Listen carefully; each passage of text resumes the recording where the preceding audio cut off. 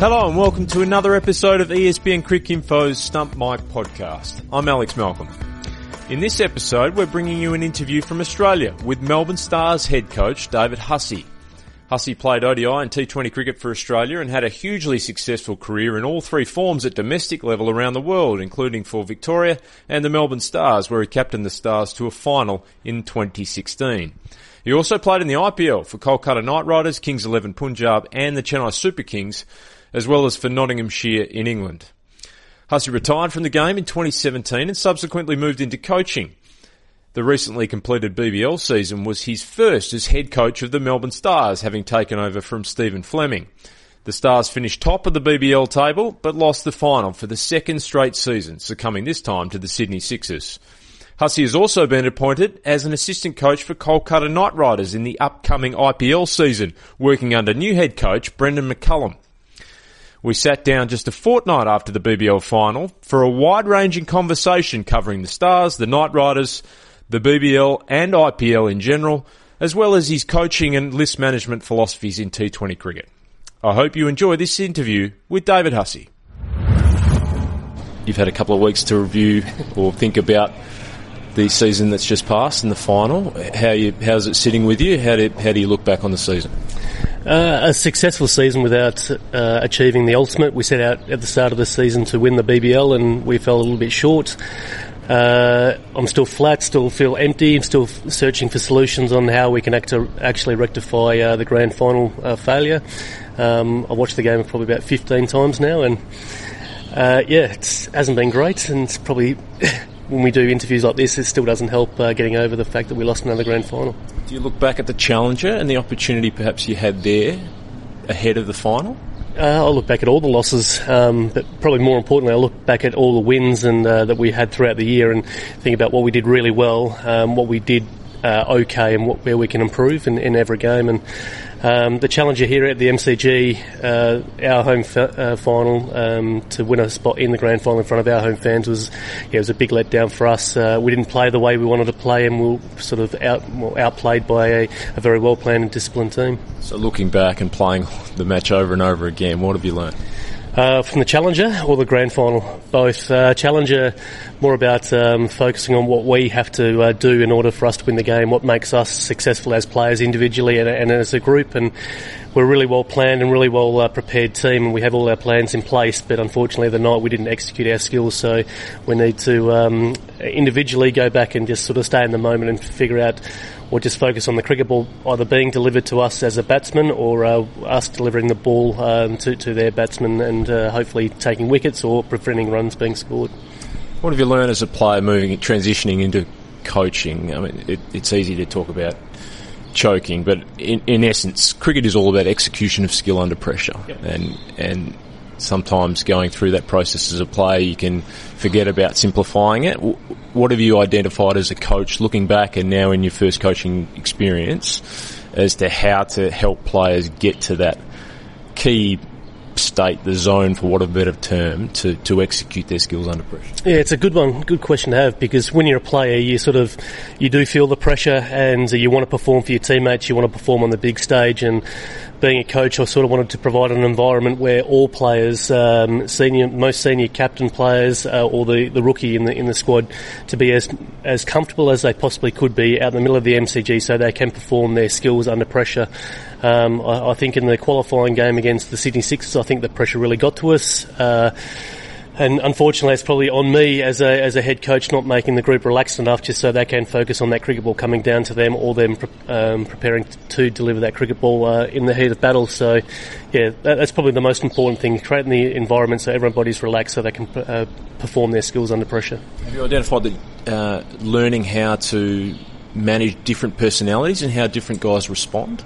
Yeah, well, everyone's different, aren't they? So I don't know if you know much about the Melbourne Stars, but every player, every personnel is a totally different personality, different kettle of fish. And you go from Adam Zampa to Marcus Stoinis to Glenn Maxwell to Peter Handscomb, probably the most level-headed and measured person in the squad. So he's the person I go to a lot for asking how the group is, what we need to do, and do I need to give them a bit of a kick in the teeth, or do I sort of go softly towards them? So Adam Zampa's just a competitive beast.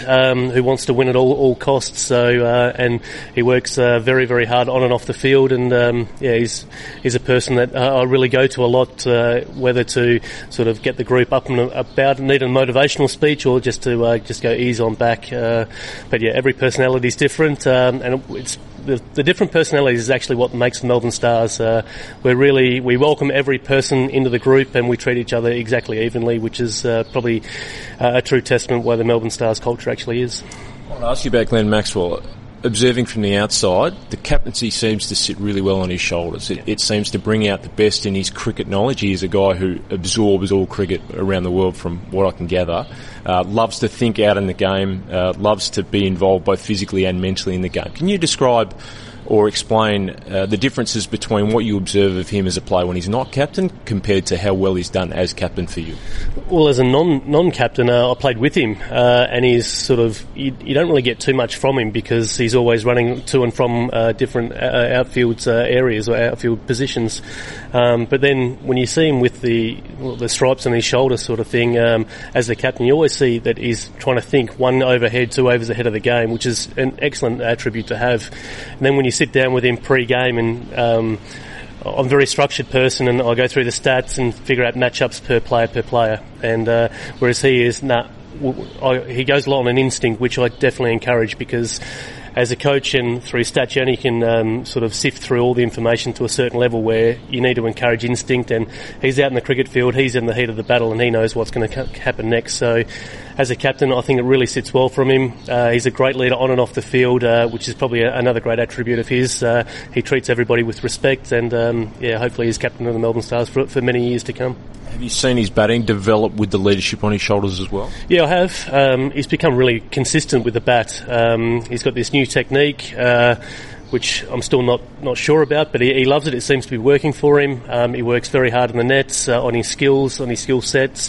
The issue with Glenn, or the challenge with Glenn with his batting, is he's got so many strengths that he has to keep working at all of them, which takes a long time. But being captain as well, he has that added responsibility of what the team needs when he's batting, and he sort of knows when to pull back or go up and down the gears as a batsman, when to take a few calculated risks, or when to hold back and just wait for the part-time bowler to come on so he can really get that 15 to 20 runs off the over. What about his use in the order? The BBL is an openers league for the most part. Yeah.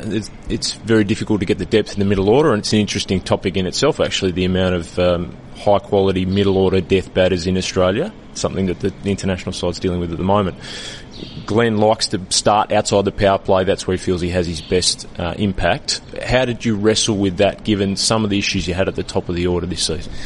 Well, like you said, there's the BBL or T20 cricket is opener, second opener, or number 3. They make the most amount of runs, and it'll be probably a rare day where you see a middle order player wearing the gold cap for the most runs made. So if you actually look back at the stats, Glenn's probably our best suited to be an opener. He faced the most amount of balls. If he faced 40 balls, we generally win the game of cricket. So to wrestle with him to bat in the middle order alongside Peter Hanscom was a difficult one to handle. But we have Marcus Stoinis, we have Nick Maddinson, we have Hilton Carroll, we have some really good players, Ben Dunk as well, really good players who can or are better suited at the top of the order.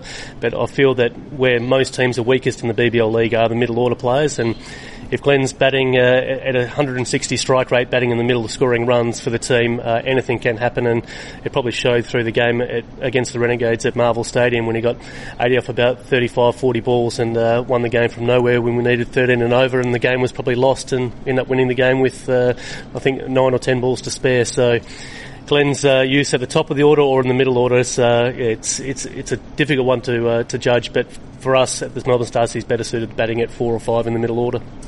Before I go back to the Stars, just on a broader question, have you got a theory on why the Australian grounds and the BBL as a competition in general hasn't developed that many high-quality middle-order players? The national side has cycled through a few. Turner and McDermott were tried in the previous 2 series. They're using Wade and Marsh now. Johnny Wells had an excellent season for the Strikers, but middle-order batting probably hasn't been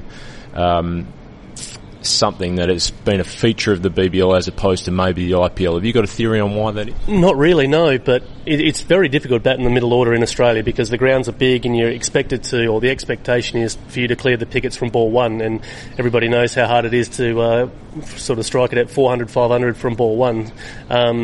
And being in the middle order, you are inconsistent. If Ashton Turner, I think a couple of years ago, used to win 5 games out of 10, which was unbelievable. So, and probably richly deserved his Aussie selection. So, if Glenn Maxwell, Peter Hanscom, Nathan Coulter-Nile, Sebastian Gotch does that for the Melbourne Stars, I think you'll find them in Australian colours sooner rather than later. But batting in the middle order, you probably don't get the amount of balls or the volume of balls that you need to really make a huge contribution to the team in order for you to win the game. But it's one hell of a difficult place to play cricket.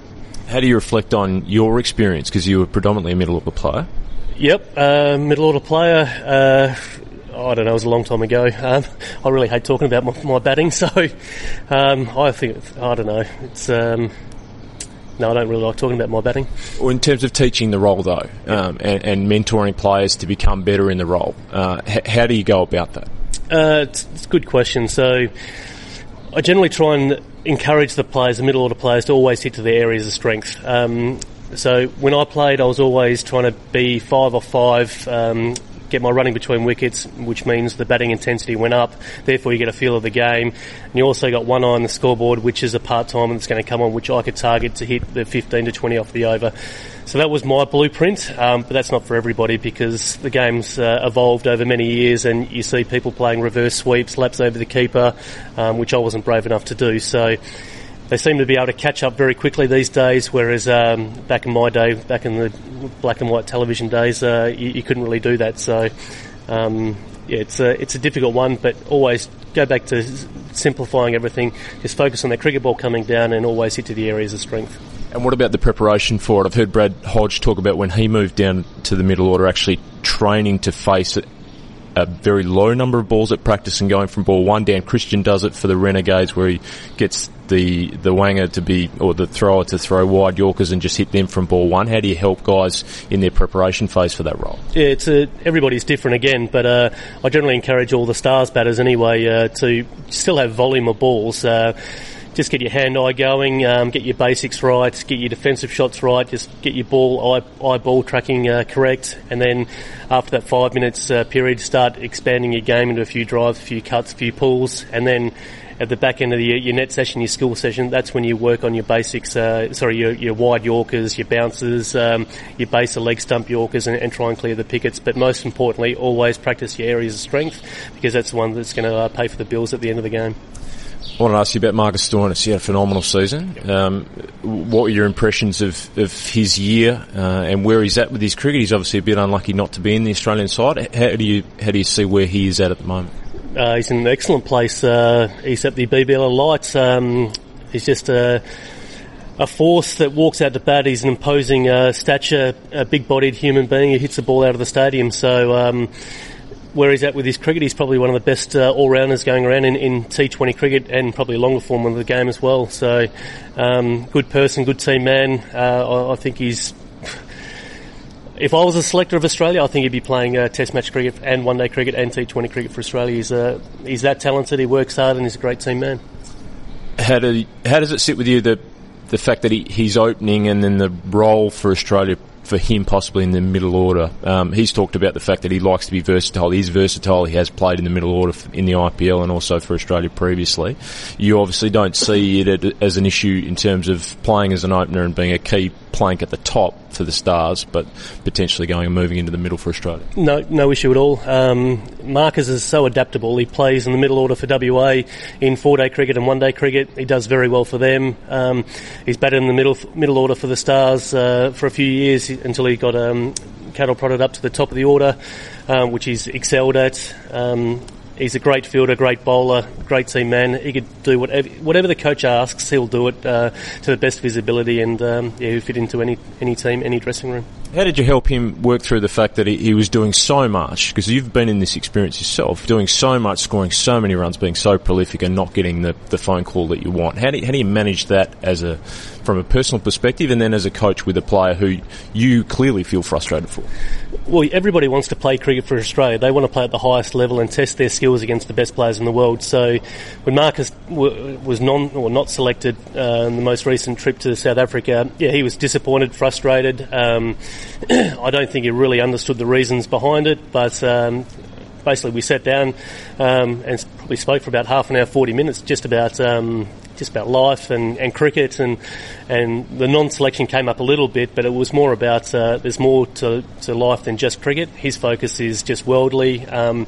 As long as he's happy and healthy upstairs, he's looking after his family, he's looking after his friends and spending time with them, and most importantly being a good role model in the dressing room and teaching the younger members of the Melbourne Stars players. He's in a good place, and I think you'll find that this non-selection will actually motivate him to be all three forms of the game player for Australia in a few years' time. So in this review phase after the season, you're obviously looking at the list. I wanted to ask you about the use of resource. It's a limited resource league, the BBL, compared to the IPL, because you've only got the 2 overseas compared to the 4. You guys invested the 2 overseas in the bowlers, which worked a treat. Haris Rauf was outstanding. Sandeep's been a great pickup over the last 2 years. You've got really good domestic batters, but you obviously would have loved a little bit more out of Maddinson and Dunk this season. How do you review that, and how do you look at the deployment of your overseas resources in a league like the BBL? Yeah, so I'm sort of a believer like yourself that bowlers win you the games of cricket. It's definitely in T20 cricket anyway, and Haris Rauf was a breath of fresh air. Him and Dale Steyn shared the fast bowling and death bowling duties, and I think that was our biggest strength for the Melbourne Stars, was the death bowling. So from 15 overs onwards, I think we went for the least amount of runs throughout the competition, which is huge, and we took wickets, which is a huge bonus for any team, and allows you to chase down 140 instead of 160, 170, which is rather difficult. With the batting, I still think we're very strong with the batting. We've got good domestic talent, and I sort of plagiarising sort of the Chennai Super Kings playbook by having the best local talent batsmen going around, like Raina, Dhoni, Jadeja, Murali Vijay, for example, and we're trying to get the best domestic batters going around, and hopefully they score the bulk of that amount of runs in order for us to win many games of cricket and the finals as well. And the overseas spinner in Sandeep, I just believe that if you bowl 12 to 14 overs of spin per game, you're going to win more games than you actually lose. What about the challenge of retaining overseas for the length of the tournament? You guys obviously lost Sandeep. The Hurricanes only had the 1 overseas because they lost David Miller for their final. The Scorchers lost Chris Jordan for the last game of their season. The Adelaide Strikers won their title without Rashid for the final. Renegades won their title without Nabi. How challenging is that as a franchise to keep players for the duration of the BBL? Oh, it's a huge challenge. I remember getting a call from Sandeep with 2 games to go, saying that he's got to go back to represent Nepal against the US in a series. And I was thinking, oh no, he's like a key bowler for us, who bowls very well with Adam Zampa and in the middle overs and controls it, low run rates and takes wickets, which is huge. To keep both overseas, and Dale Steyn as well, he was only available for 5 games. To keep all overseas throughout the end up being 16, 17 game tournament is hugely challenging, but that's probably why we invest so heavily in the list management, and Trent Woodhill does an amazing job there, who keeps his eye to the ground, or ear to the ground, to know who's available, who's not available, and who we can ship out as soon as possible in order to get a replacement in.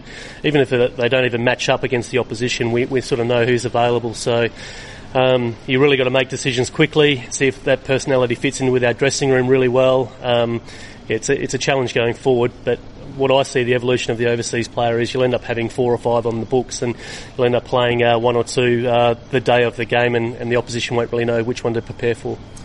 You guys pulled the rabbit out of the hat with Haris Rauf. Can you explain how that came about? And he was such a brilliant performer for you all season. Can you believe A, his development, but B, how you got him? Can you take us through that process? Yeah, well, so we signed Dale Steyn for 6 games at the start of the year, and then we had Pat Brown from Worcester after that, and Dale rang and said, mate, I've got a side injury. I might not be available for the first 2 games.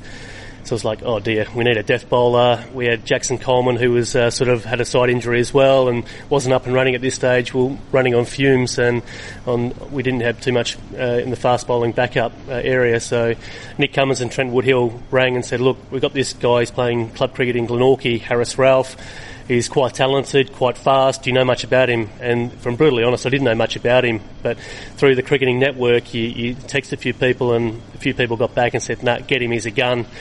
And so sure enough, within 24 hours, the 3 of us, Nick Cummins, Trent and myself, we said, look, let's contact Hobart Hurricanes first and try and do the right thing by them. Say, we're going to offer him a deal unless you guys offer him a deal first, but you guys have 24 hours, 48 hours, whatever it was. Hobart were a bit slow. We ended up signing him, and thank goodness we did, because he was unbelievable. From the moment he actually arrived, he bowled fast, he executed his Yorkers, he fielded beautifully, and he fit in the dressing room most importantly. And then to see him get selected for Pakistan from playing at the Melbourne Stars it's a feather in the Melbourne Stars cap, because the way our players treated him, the way he performed on the field at the MCG and for his teammates was excellent. And I think all the boys were messaging him saying we're rapt to see you play for Pakistan, and hopefully he does play in the World T20 coming here in Australia. I think it's in October next year, or this year, sorry, I should say. So should be fun.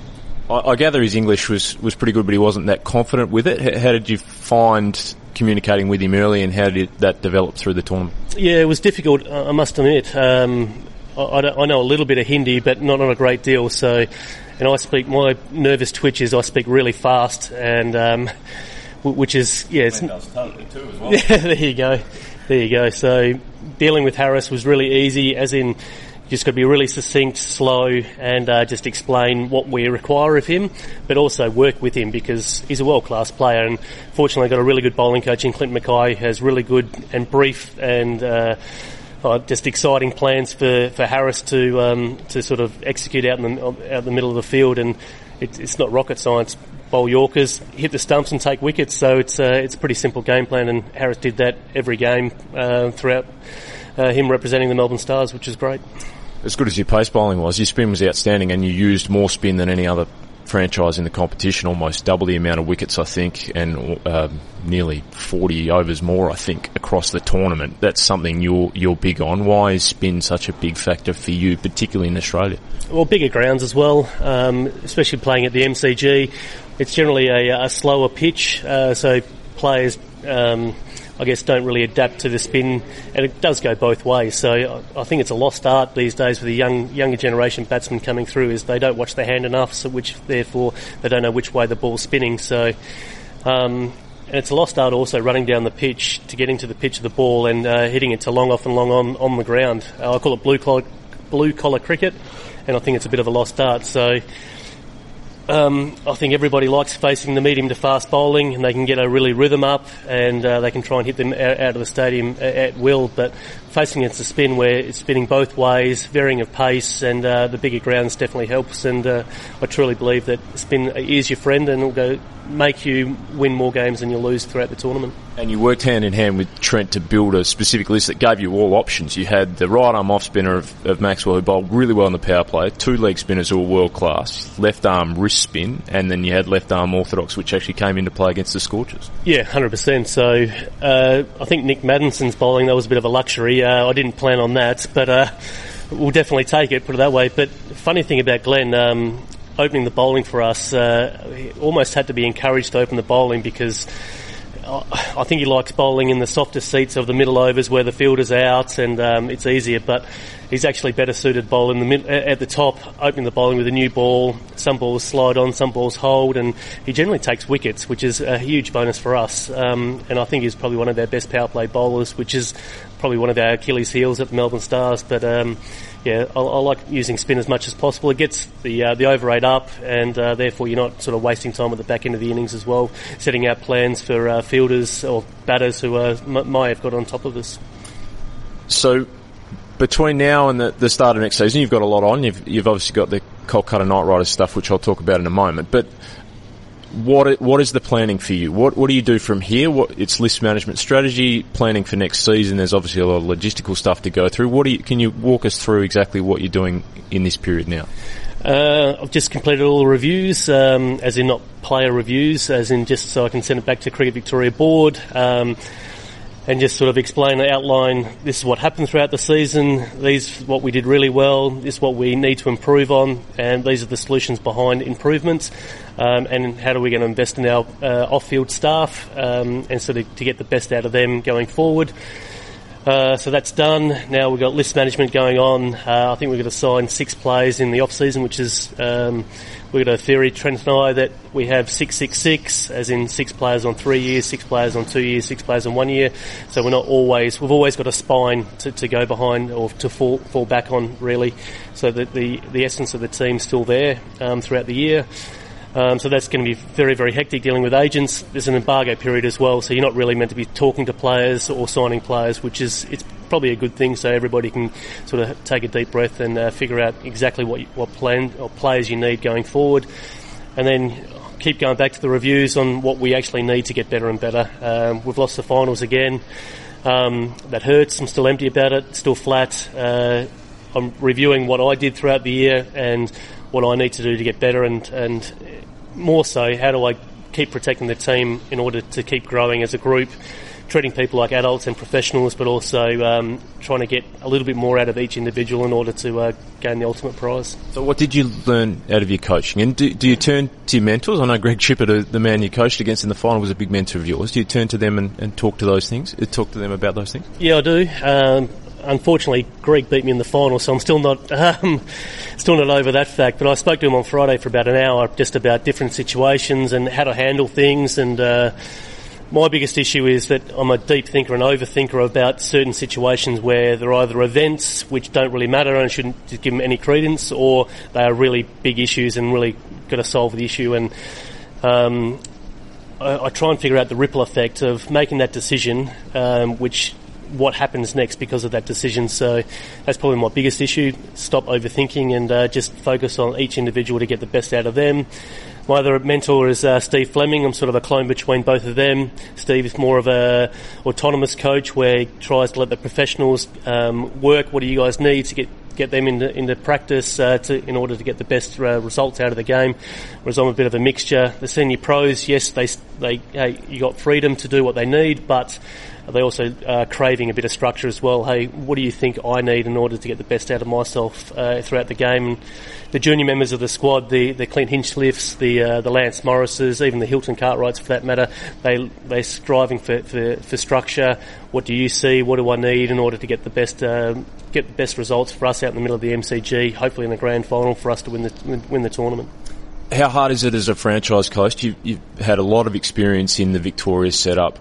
It's a 12-month-a-year process being a part of a Shield and domestic team, but in a franchise setup you've only got the players for 6 to 8 weeks and don't get that much communication with them outside of times. How do you deal with that, communicating with players, trying to help them with the improvement of their T20 game over the winter months when you're not working with them one-on-one? Difficulty, with great difficulty actually, because you're sort of respectful of their state environments. You don't want to tiptoe into theirs and then change what that batter's actually been working on or what that bowler's working on.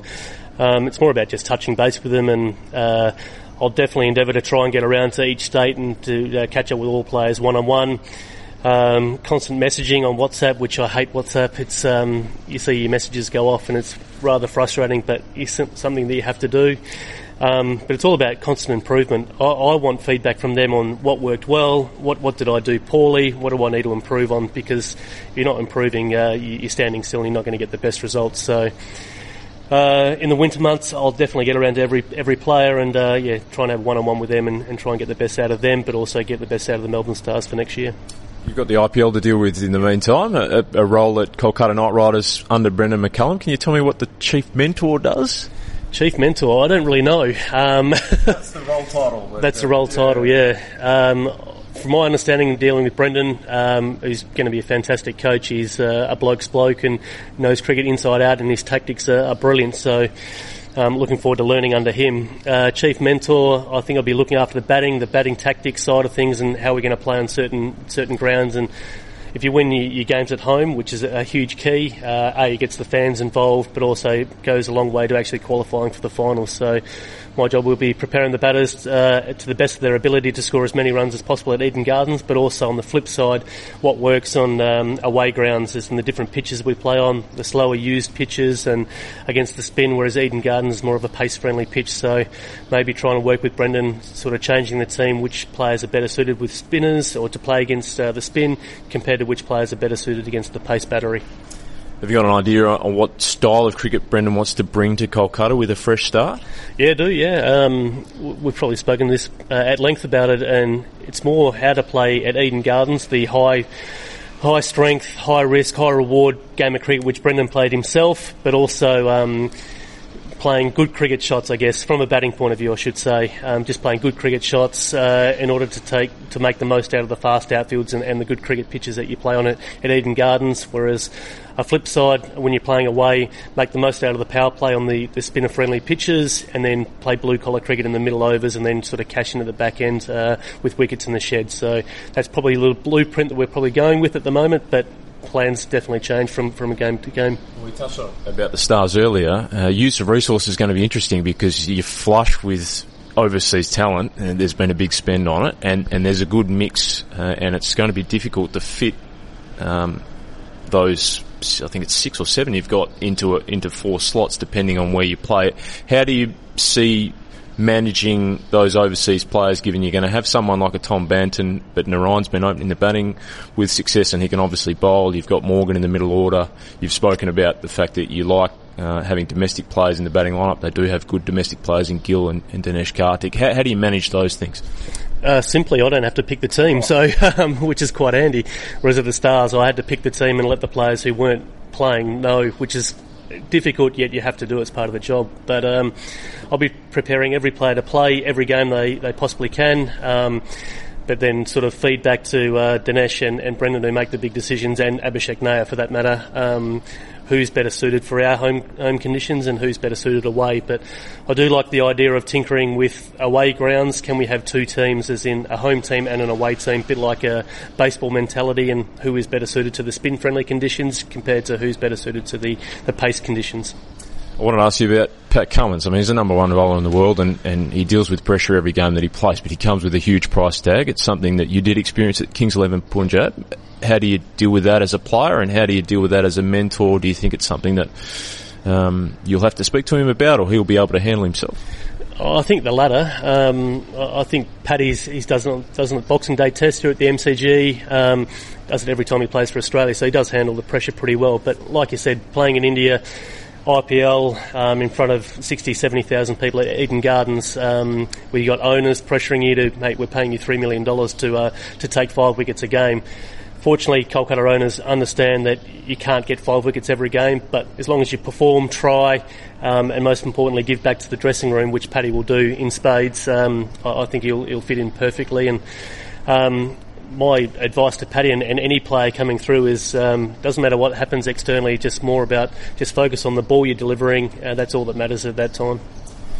You're looking forward to working with guys like Owen Morgan, Tom Banton, seeing what type of things that they do to become, or have already become, really world-class players. Is that one of the great benefits of working across a few different leagues, and a few different franchises, being able to meet different players, see how they tick, take different IP to different places, and create learnings from that? Yeah, absolutely. So it's amazing where you find your learnings. I remember learning off Clint Hinchliffe this year about batting in the nets, and I thought he was a bit of a leg side Larry, and only hit the ball to the leg side, but I was trying to teach him how to play through the offside, and he said, it's easy, mate. All you do is just hit the ball a little bit earlier. It's like, so you do get it, sort of thing, which is it's a great learning experience. But get to work with Owen Morgan, the captain of England, World Cup winning captain. It's going to be different than a young kid, Tom Banton, who's probably just starting his T20 journey, and I think everyone's likened him to a new KP sort of thing. So, which I can't wait to work with them and see which areas they hit. And it's all about working together to get the best results. But I'll be plagiarising some of their ideas. So, yeah, it's going to be quite exciting, actually. And how do you go, given all the IP you've got on Marcus Stoinis and Glenn Maxwell, how do you go with that in that environment in the IPL where they're going to be opponents? Yeah, it's a difficult one because they're my friends as well, and I want them to do well. But at the end of the day, it's Kolkata v Kings 11 against Glenn, or Kolkata v Delhi Capitals for Marcus. So, and I want Kolkata to win the IPL, something that I never did as a player, and I want them to, or us to hold up that trophy. And I think that's why you play sport or participate in sport, in order to win. So. Didn't do it at the Melbourne Stars this year, but I've still got this burning ambition to actually hold up that trophy, or see Glenn Maxwell hold up that trophy, and I want to see Dinesh Karthik hold up the IPL trophy this year too. I wanted to ask you about the differences between the two leagues. We mentioned before that the use of resources, the two overseas v4, obviously it's an auction league, the IPL, compared to a salary cap here in Australia. If you're Alistair Dobson, and I imagine you're having conversations with him, he's the head of the BBL, and you had free rein for a day, what are things you would do with the BBL to improve the competition? An overseas draft. So have, say, maybe 15 of the best overseas players who commit to playing for the Big Bash for the whole tournament, and then have a draft. So the Renegades get the first pick, Sydney Sixers get the last pick, and you get one overseas player which CA pays for. And I think that'll work wonders. We desperately need heroes back in the game too. My kids, they love Glenn Maxwell, they loved Dale Steyn, so we want them playing at the MCG in front of packed houses. So that's what I'd probably change the most. I'd also encourage more money to go back into the state so we can, have better resources involved, more money for the coaches, coaching staff, not me, but the line coaches, the skills coaches, so they're actually working 12 months of the year with the players, so we can actually have a 2-week window throughout the winter time where we can work on with our players on the bowling, batting, fielding, first and foremost, but also coaching development, player development. Just a bit more money, that'd be nice. Would you have 3 overseas or 4 overseas in Australia if it was possible? No, I'd give 3 overseas. And like I said, so the current 2 that you already have, then you got the draft overseas, the hero sort of thing. So the Andre Russell, for example, the Owen Morgans, Joss Butler, Ben Stokes, they're probably the examples of the overseas marquee players which CA pay for, but I have 3 overseas players playing at any one time because that's what I come to see to the cricket. I want to see the best players playing in our tournament in Australia. How does the length of the tournament sit with you? They can't really make it any shorter given it's a home and away league. They've squeezed it into a shorter time frame than what the IPL has. I thought they did a terrific job actually, CA, this year in doing that. Do you have a feel on the length of the tournament, the amount of travel that the guys had to do this year? It's a tough one because I've got a foot in each camp. They really shorten the season, which is fantastic. All players like that. I know my wife and family like that as well.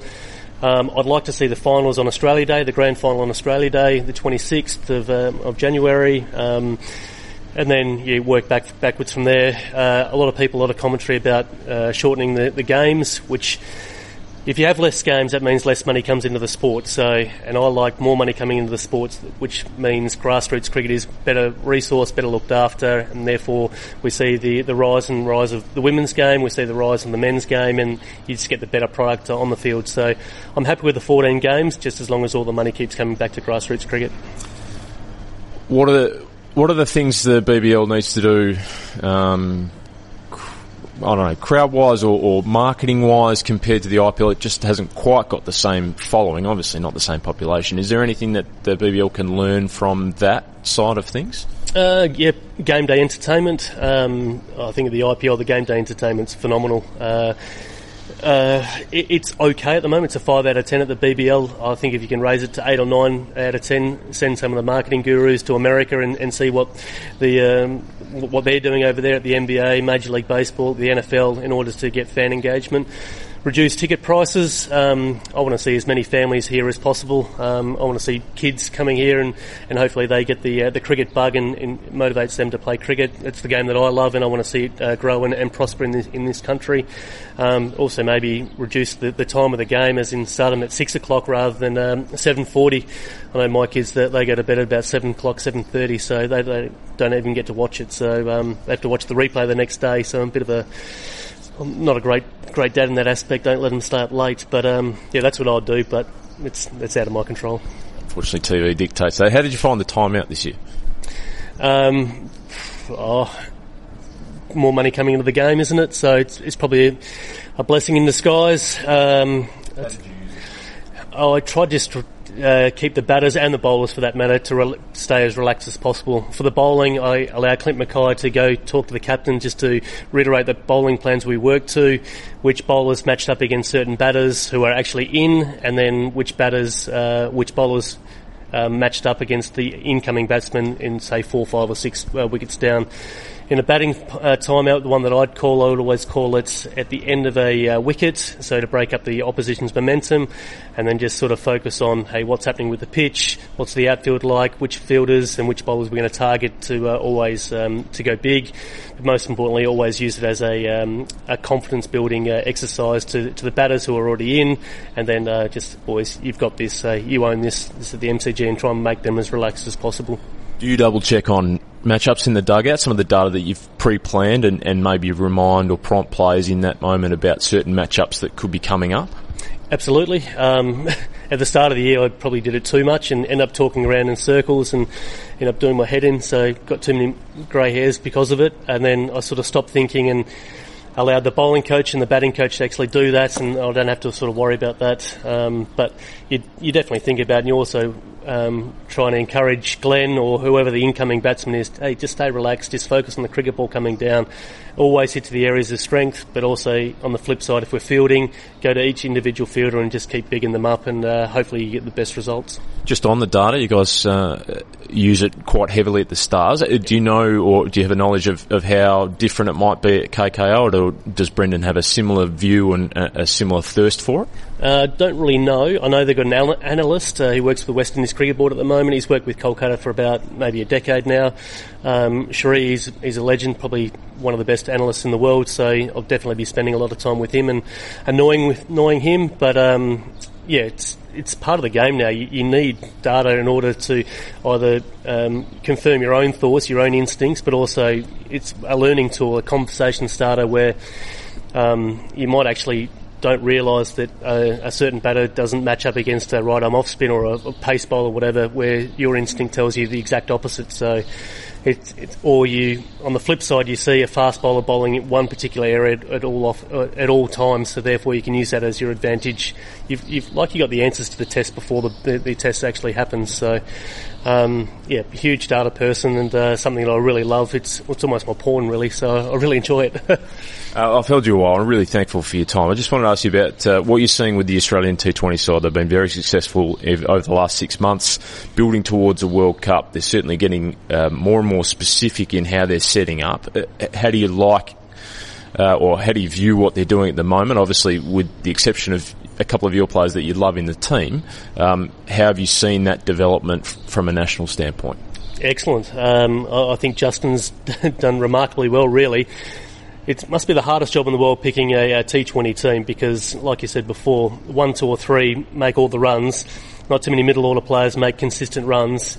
Unfortunately for Australia, they've got really good spinners in Zampa and Agar, but also they've got the best fast bowling attack in the world and decent backups as well. So, it's probably only really 1 or 2 positions up for grabs coming into the World Cup, but what I like about it, they're sticking tough or sticking fat with the team they have, the squad, which gives a lot of an air and confidence. I liken it to the English in the 50 over World Cup. They changed the way they played and they sort of gave that back into the current group of players. Hey, despite injury, we'll always go with you guys. Go out there and entertain, play the way you want to play, and our goal is to win the World Cup. So we keep sticking fat without the way we want to play. We'll end up winning the World Cup, and they did. So hopefully Australia take a little bit of that IP from the English, and will go a long way for us to winning the World Cup here in Australia. Being a franchise coach is different to a domestic coach, but do you have conversations regularly with Justin, with Andrew McDonald, who's now an assistant coach, with Trevor Holmes and George Bailey, the 2 selectors, about that side and some of your players in your team?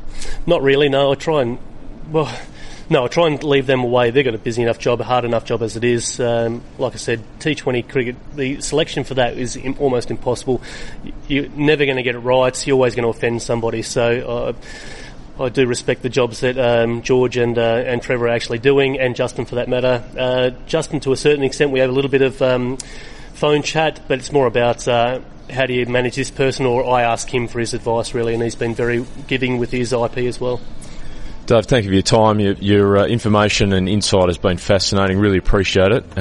You should be very proud of what you've done with the Stars this year. I know you're bitterly disappointed, but onwards and upwards, and good luck with Kolkata Knight Riders in the IPL. Much appreciated. Thanks.